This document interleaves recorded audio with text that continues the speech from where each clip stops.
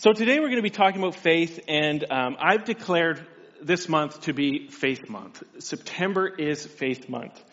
And I've noticed that people just like to declare months belong to certain things, and Canadians really run with it.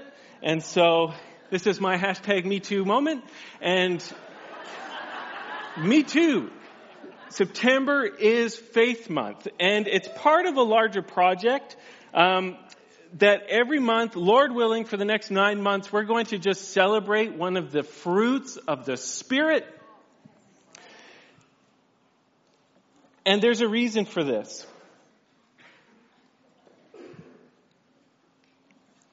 Hardcore.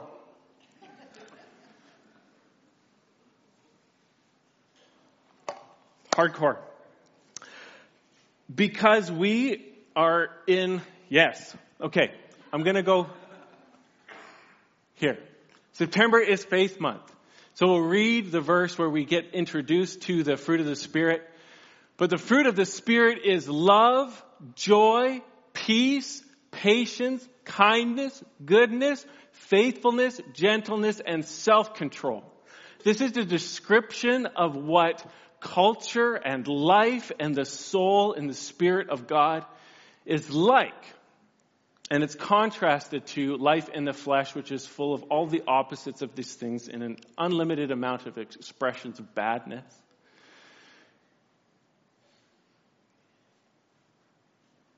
And I'm going to rejig some of the order here. I know that this order starts with love, and it starts with love because love's the best.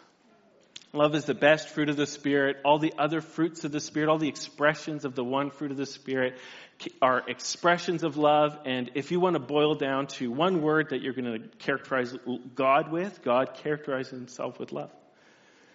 However, we enter into relationship with this God of love through faith, through trust in him. And so we're going to start with faith, and I want to introduce you to a Greek word. Let's nerd this. So I want to introduce you to the word pistis. Everybody say pistis. 1, 2, 3. Pistis. And if you know Greek, you know the end is going to change a little bit depending on its function in the sentence. But the core word in Greek for faith is this word pistis. And interestingly, if you go into one of these Greek lexicons, all the Prov people, or who are here, put up your hand. Pierre's crew or any of the students. Okay, so you're going to learn what a lexicon is if you haven't already. And then you get one of them $5 college words and get to stand in front of people and pretend like you know something. Anyhow, there's 3 main definitions of what pistis means in the Greek New Testament. And the first one is like faith or trust or confidence. It's that thing inside you where you like believe in somebody, you trust somebody. And the second one is the idea of like the faith or true teaching. That's when something is true. You could use the word pistis to describe it. And then also it's sometimes used to describe faithfulness or trustworthiness. And that's why here in the list, you don't see the word faith there. Right at the end of verse 22, you see the word faithfulness, but that's just the one word pistis. And it has different meanings, different usages. Their word faith also means the faith, the true doctrines of the faith, the things that Jesus accomplished and the things that the apostles taught. And it also means like faithful action. And they're all kind of connections. So this is nerd time, I warned you. Essentially what it is that when you believe what's true, you trust it and you respond to it in a way that makes you trustworthy. Does that make sense? When you learn about the faith, you put your faith in it and then you become faithful to God by having faith in the faith. Does that make sense? And so all these 3 dynamics, these 3 perspectives on this word are there. And over the next 3 times I talk, Lord willing, barring catastrophe, we're going to take one of these perspectives and run with it.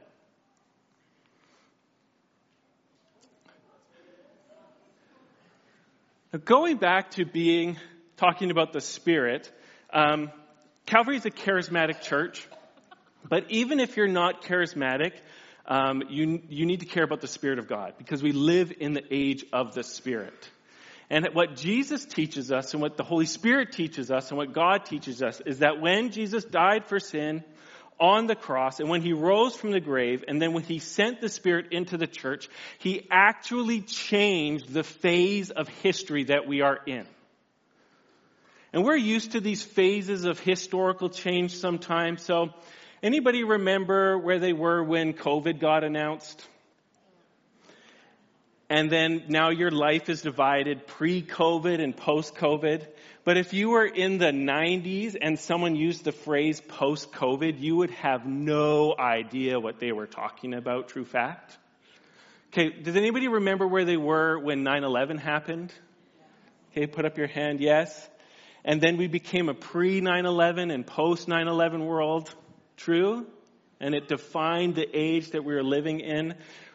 There was a time when you could get on an airplane without having a full body scan performed on you, either with an x-ray machine, a metal detector, or a human.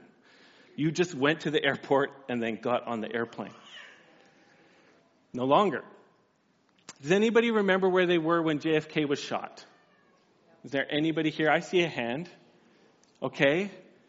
These are epic-making events where it changed your life. I met a lady once in Vancouver who was from China, and she was talking about remembering where she was when the Tiananmen Square massacre happened, and she was just a few blocks away, and that event changed Chinese history and her, and it was just like part of who she was now. And we have these events. And when Jesus sent the Holy Spirit into the world, this was a human history changing event that goes from when Pentecost happened 2,000 years ago-ish to now, that has changed everything. And how you can kind of think of it is, before Christ, we were kind of stuck in the age of the flesh. Yes, there was Israel, and yes, there was God's people, but everything kind of just functioned with people doing people stuff. Politics, money, war, disease, killing, brothers hating brothers, sisters hating sisters, mothers-in-law hating daughters-in-law, fathers-in-law hating sons-in-law. That's just how everything worked, with few exceptions to the rule. And the prophets were prophesying a time when all of that mess and all of that death and all of that sin would be done away with. And it was going to be the age of the Spirit. It was going to be heaven on earth, heaven in heaven and heaven on earth, and the two of them become one, and everything was going to be as good as God or better. But when Jesus sent the Spirit, what happened is that time of heaven broke into the time of the flesh, and now we live in this both and time, where yes, the world of the flesh is still here, but it's dying, and you can see it dying every day. But the life of heaven and the age of the Spirit has broken into now, and it is us, the church, and God working through us. And so the age of the Spirit has broke the age of the flesh. That's what this picture is all about. Jesus has driven his Nissan into the house of the flesh, and now you can't live there no more.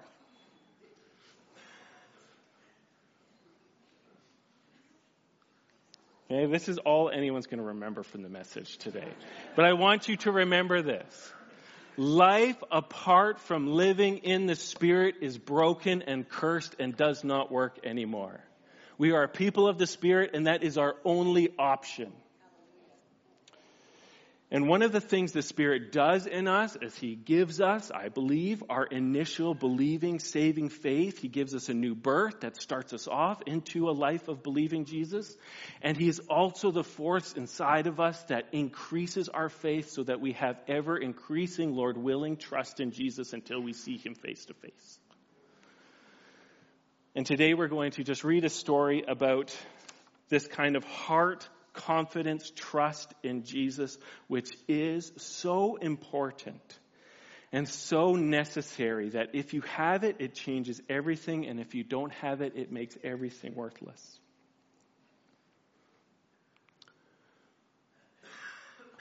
Let's read a story about Jesus meeting people. That's just most of the Gospels, is just Jesus meeting people. It's very interesting. And what it does is it makes your life super valuable, because all Jesus did until he went to the cross was just meet people and change their life, and meet people and change their life, and meet people and change their life. And you can have that happen to you too, because you're people. So you can meet Jesus and have him change your life, and he can talk to you and have him change your life. Simple. Except for the Jesus saying things that utterly tears your world apart. After he had finished all these sayings, so he just finished the sermon on the plain, and it was wonderful and devastating, and he just finishes that part where he says, if you listen to what I say and you build your life on it, you'll be awesome, but if you don't obey what I say, it's going to be a catastrophe. And it says, after he finished all his sayings in the hearing of the people, he entered Capernaum, which is kind of like the Steinbach of Israel at this time. It's not the major city of Jerusalem, like Winnipeg. It's an important city, but the people from Jerusalem probably thought, oh, you're from Steinbach, to the people of Capernaum. Now, a centurion had a servant who was sick and at the point of death, who was highly valued to him. So here's a problem. When the centurion heard about Jesus, he sent to him elders of the Jews, asking him to come and heal his servant.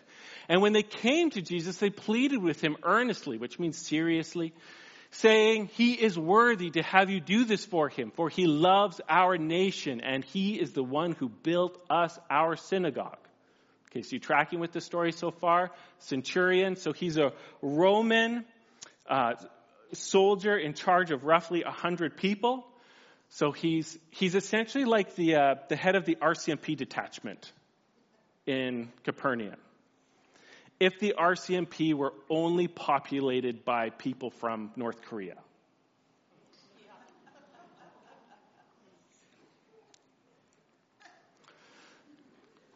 Continuing on. And Jesus went with them. And when he was not far from, and if you're from North Korea, you're welcome here. I'm just talking about the geopolitical tensions that we experience, okay? That's all. That's all. And Jesus went with them, and he was not far from the house. When he was not far from the house, the centurion sent friends, saying to him, Lord, do not trouble yourself, for I am not worthy to have you come under my roof. Therefore, I did not presume to come to you.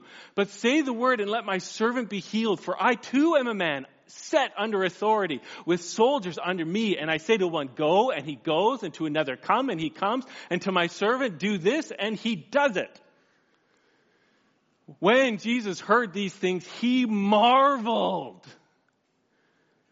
at him, and turning to the crowd that followed him, said, I tell you, not even in Israel have I found such faith. And okay, the next little bit I'm stealing from Matthew because I wanted to reference it, so it goes in here.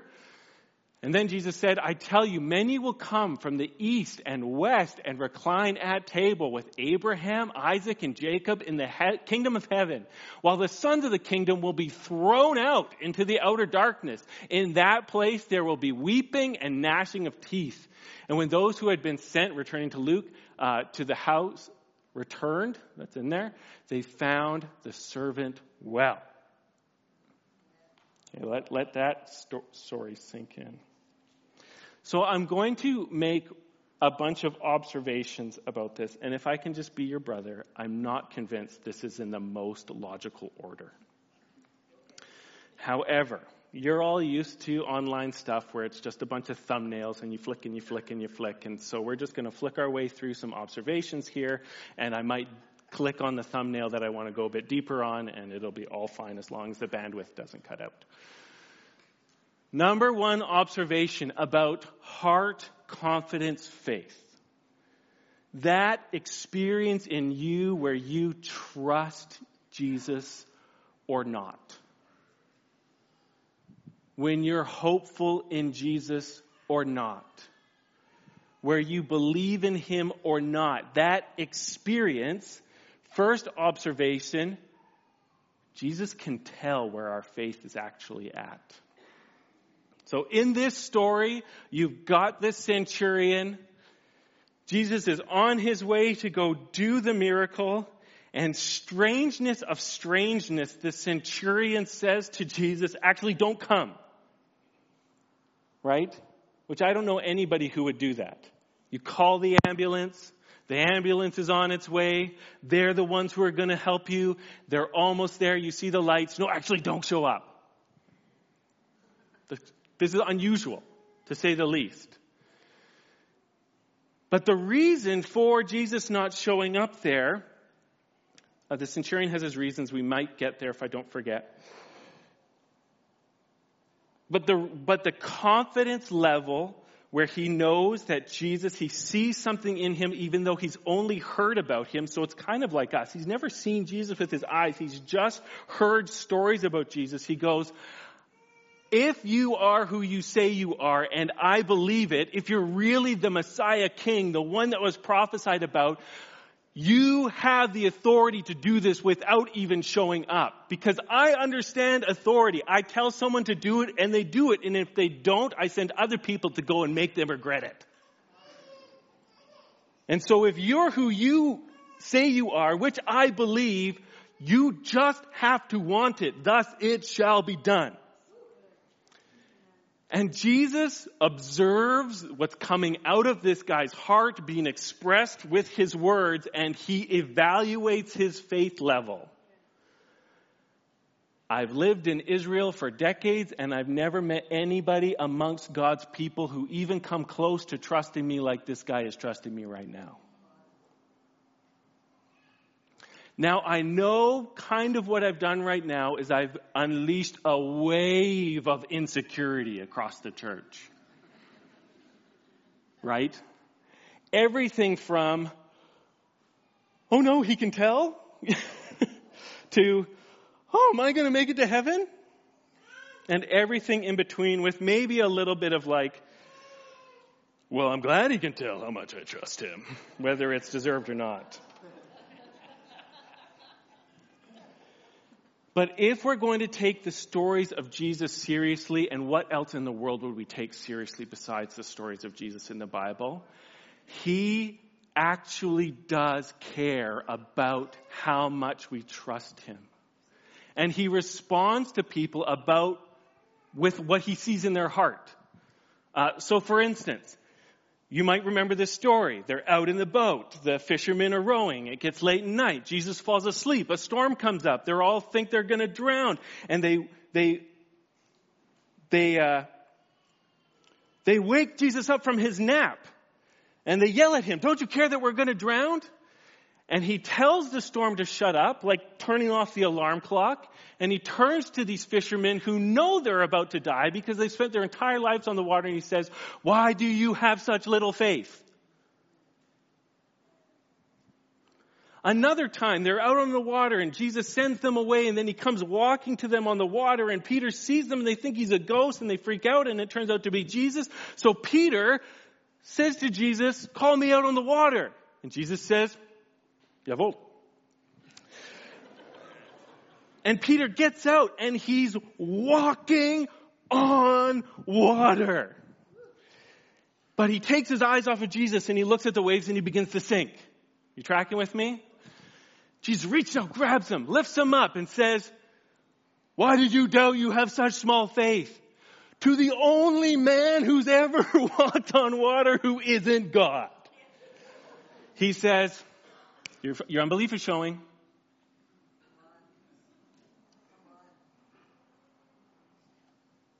There's a time they're going to Jerusalem and Jesus wants something to eat because he only had unsweetened yogurt for breakfast and forgot to bring his raisin muffin with him. And so his stomach was starting to hurt before, but he doesn't feel pain while he's preaching, so it'll be fine.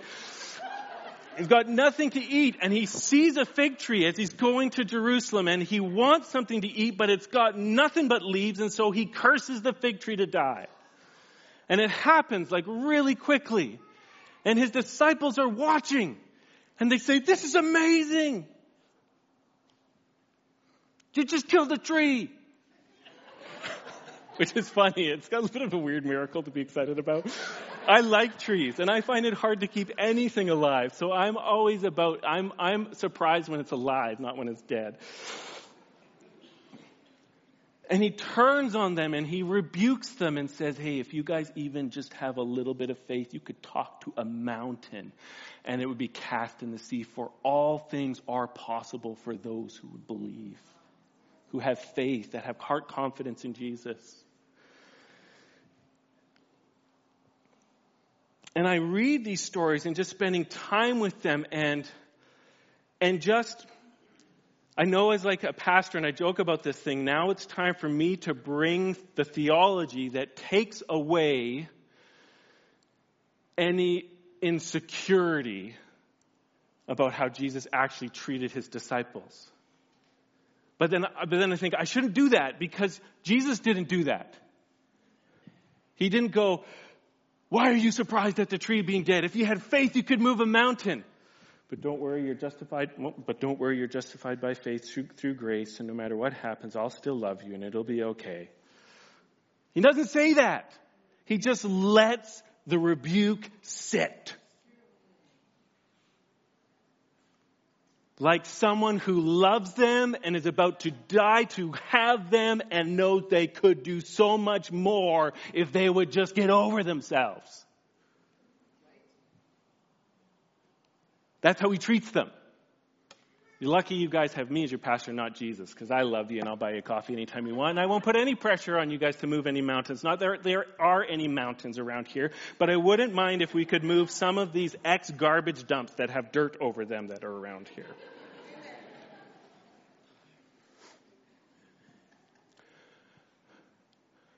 I think one of the things that all of us should just admit to ourselves is that Jesus can really tell where our faith is at. Our heart confidence in him to be able to do anything in response to prayer if it's his will. And we have to admit that Jesus wants more. And the reason I picked this story about this centurion is that this story is one of the only times that Jesus is surprised for a good reason in the Gospels. Sometimes he's surprised by people's unbelief. He's more often surprised by people's unbelief, but this is one of the only times where he meets somebody and he says, I cannot believe how much you believe. And this is such an un-Hollywood story because Jesus then just turns and walks away. The centurion never saw Jesus. He never saw Jesus. It's crazy. Like, this isn't how we tell stories. He had so much faith, he never saw the Christ. But he still got his miracle. So there we go. I think it's really obvious from this story that Jesus rewards faith. Is if we're going to learn something about him, Jesus is hungry to reward people's faith. Even when it is the small stuff. Okay, so Peter walked on water, and yes, he got the rebuke, but he also got to walk on water. And we as his people should remember that he wants our trust, and he wants to reward our trust.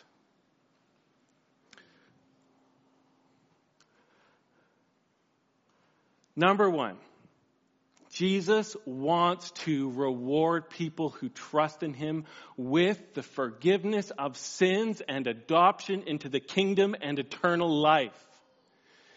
This is what he wants to do. He wants people to say, I believe you are who you are, and I'm going to trust you. And he wants to give them his Father and the Spirit and life and forgiveness and love and faith and hope and all this stuff. This is what he wants to do. This is why he wakes up in the morning, if there is such a thing in heaven. This is what gets him going. This is his thing, is to be generous with people who trust in him.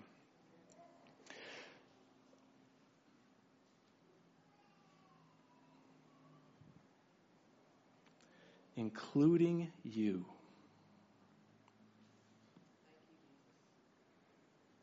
Including you. Including you.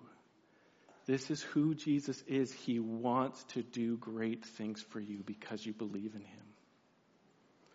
And yes, along the way, he'll also point out how you're not believing in him. But if you can handle having your pride kicked in the shins regularly, he can do amazing things. So I want to unpack some stuff going on here. Faith allows God, and I'm just going to talk about why Jesus, the Father, the Spirit have kind of, I think, chosen faith as to be the thing. And the first reason is because faith allows God to give unlimited generosity to sinners.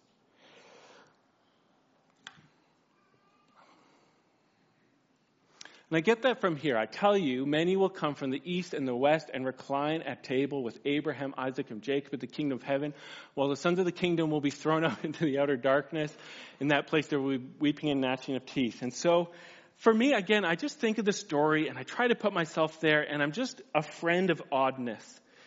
And if you're one of those elders walking with Jesus, you've gone and you've caught him, and you've told Jesus, you got to come and do a miracle for this centurion.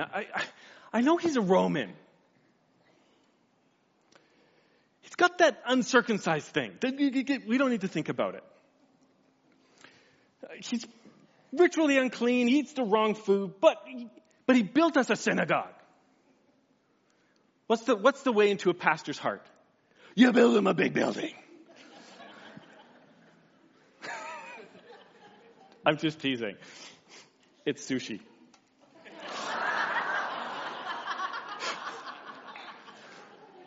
But this is how they're thinking about it. Yeah, he's a Gentile, but he's done this stuff. And they're thinking like earned. And they use the word worthy. But as Jesus goes, the centurion takes this word worthy and he adds the un to the front and he says, I'm actually unworthy to have you come to my house and do this. But I know who you are.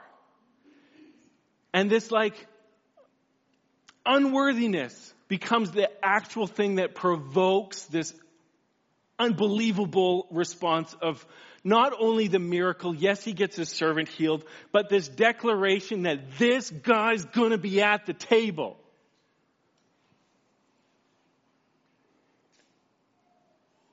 I've been learning a little bit about feasts, and I think when it's talking about this, reclining at the table with Abraham, Isaac, and Jacob, those are the three patriarchs. They're the ones that got the big promises back in the book of Genesis, that God is going to bless the entire world through them, which is ultimately fulfilled through the coming of Christ and the sending of the Spirit. But reclining at table means being invited to their feast. And I've read about a few feasts recently because me and the boys are working through the Old English poem Beowulf together. Anybody ever read Beowulf? Doesn't matter. I'm telling you anyways.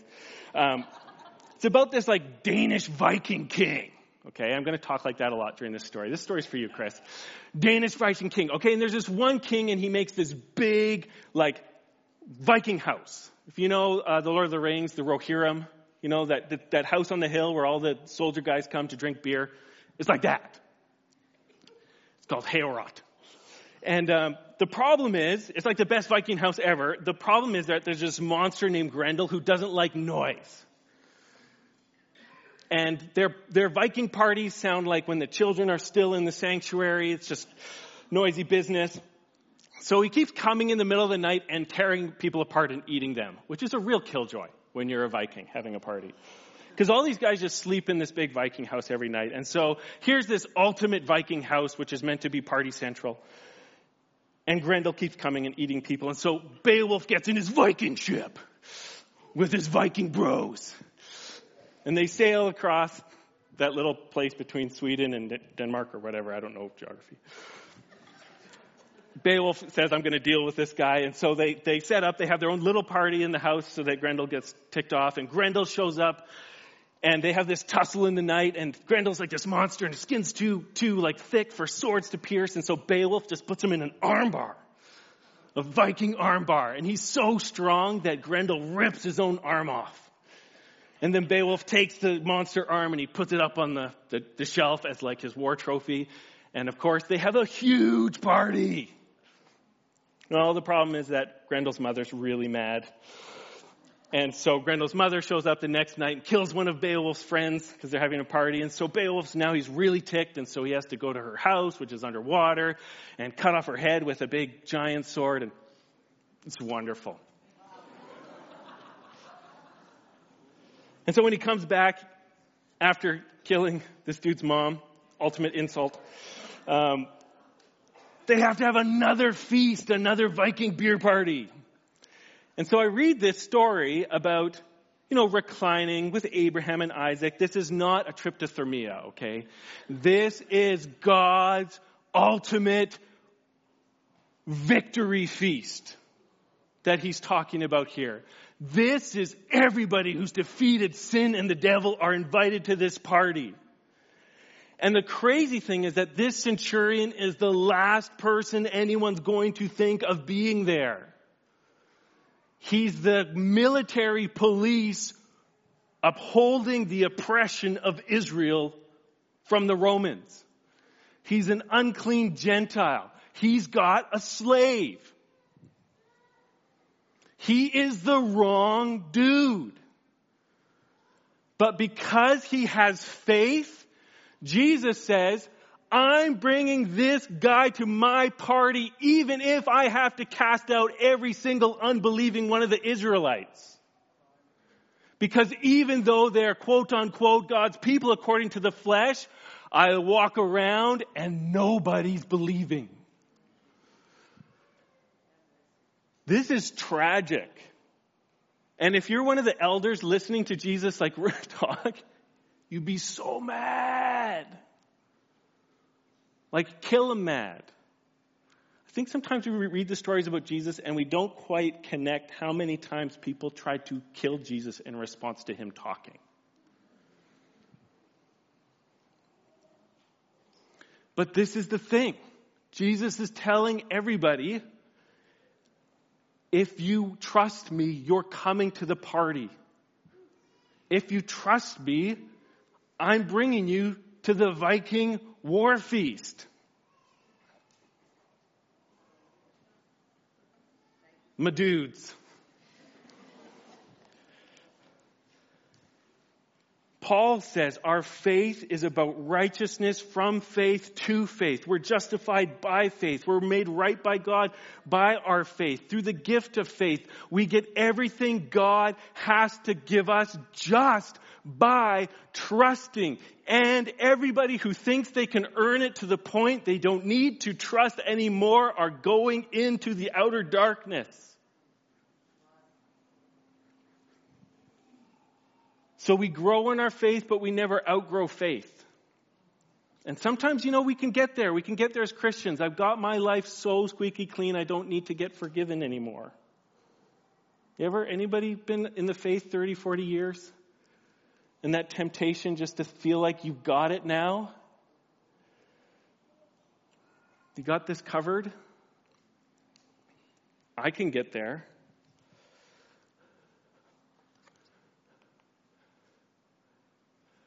Number 2, faith brings us back to right humility, both towards God and each other. Paul in the book of Romans says, hey, if you're getting everything by faith, what happens to boasting? What are you going to boast in?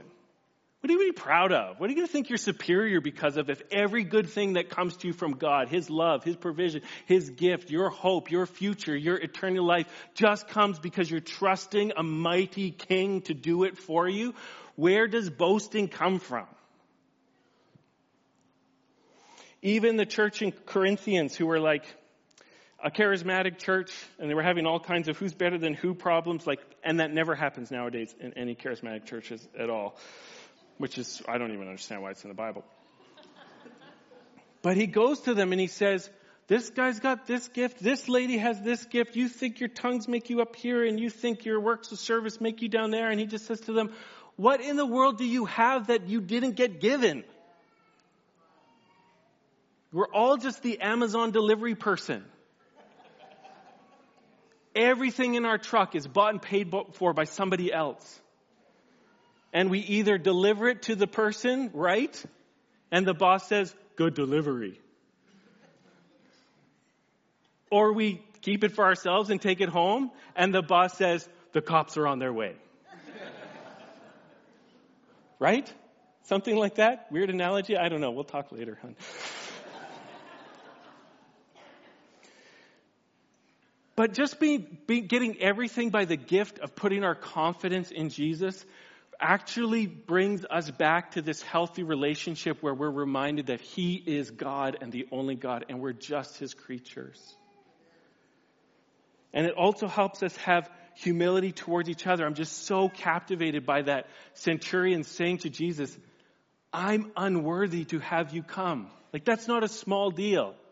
He's the conquering centurion amongst the conquered people, but now he's saying to one of the conquered people's people, I'm not even worthy to see you.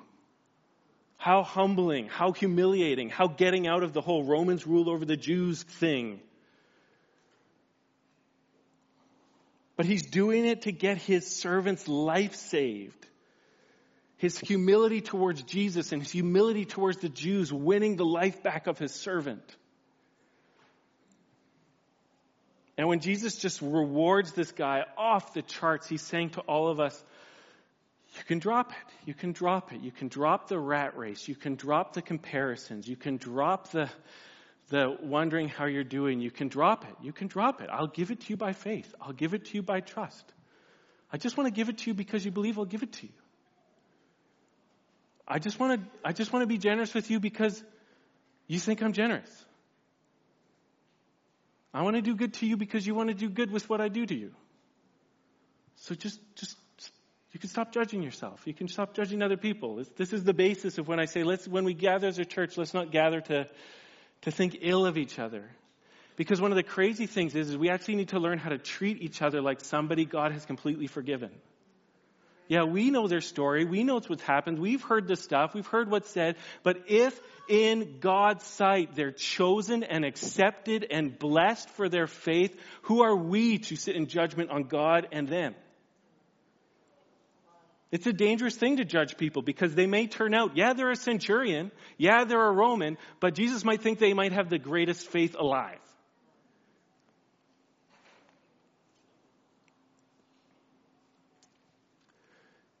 Also, faith is just such a wise thing for God to give us is because it actually restores us to real relationship.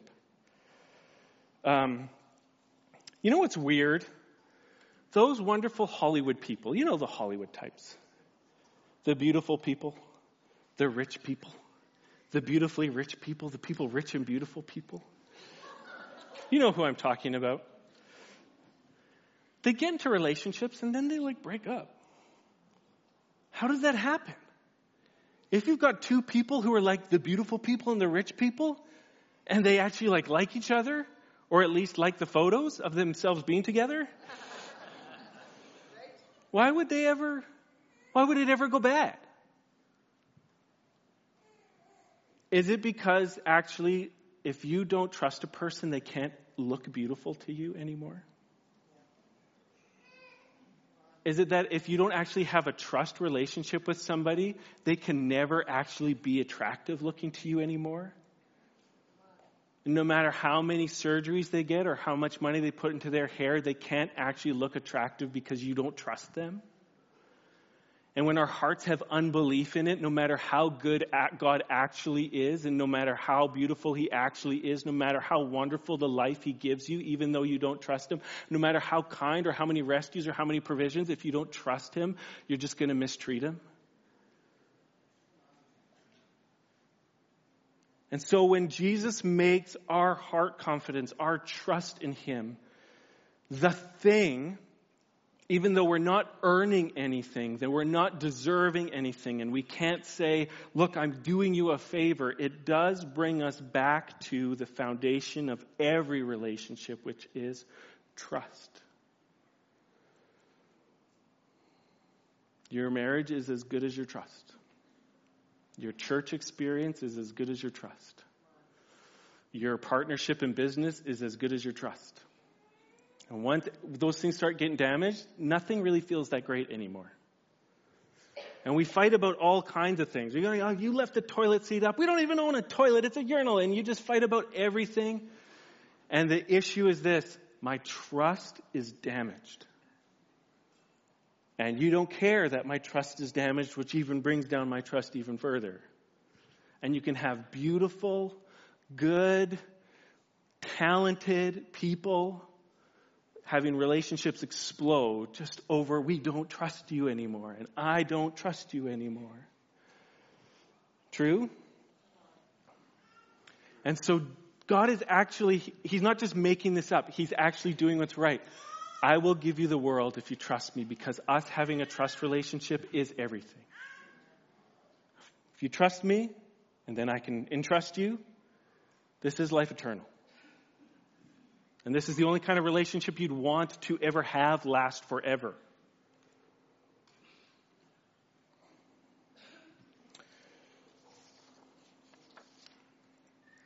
So we'll bring it together. We're going to hopefully, Lord willing, spend a few months thinking about this age of the Spirit and our life in the Spirit. We are not people of the world. We are not people of the flesh. This isn't who we are. We've come to faith in Jesus, and he's given us everything. And he's promised that there's going to be so much trouble along the way. Because without trouble, your faith never grows. And my faith doesn't grow. Without trouble, we don't know what's in our heart. And Peter says this, I'll even quote it, so I don't just give you the Rob made-up version. He says, in this you rejoice, though for a little while, if necessary, you have been grieved by various trials. Can you just put up your hand for your brothers and sisters if you are being grieved by a trial today? Everybody look around. Please be honest, just for the sake of my experiment. Nice and high, everybody, come on. This is now becoming a trial. There are people in the room who today say, my life is characterized by suffering. So that the genuineness of your confidence in Christ, more precious than gold that perishes though tested by fire, may be found to result in praise and glory and honor at the revelation of Christ. Jesus' plan in your situation is to one day put you up on a pedestal and say, I just want to praise this person. They trusted me in their trial, and they're awesome, and they're wonderful, and this is their VIP ticket to the Viking party, and it's going to be the best. And that's not the whole story, but that is the main story of why you're having troubles today, so that in your confidence in Jesus, you can be praised by the one who loves you. And where you see unbelief in your heart robbing you and tiring you and stressing you and anxietying you and wavering you, you can say, Holy Spirit, kill that thing. Holy Spirit, save my heart. Holy Spirit, rescue me, not just from my situation, but from my heart situation.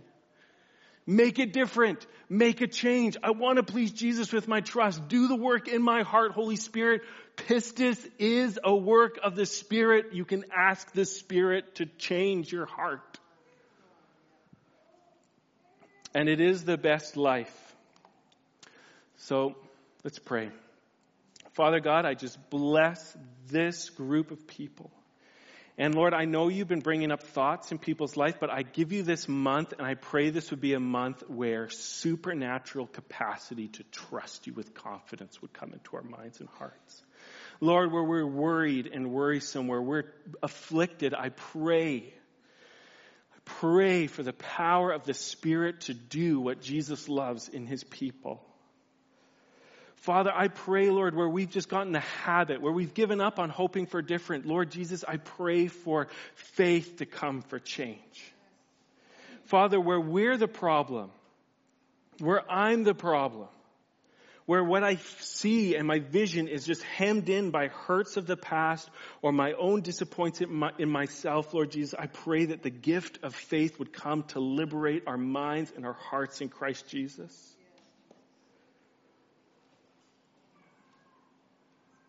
Lord, where this centurion had so many people around him who could be judging him for just choosing how to trust Jesus. And Lord, you know us Steinbachers, we carry the weight of what we think people are thinking about us so heavily here. And Lord, without judgment, I pray for relief and release. that the knowledge of your love and your commitment for each one of us would be like balloons underwater, drawing our hearts out of being in the ocean of despair and worry and concern into the light and the life of trusting Jesus and trusting other people to Jesus. And that we would have such a deep freedom, the freedom of the faith. And all God's people said, amen.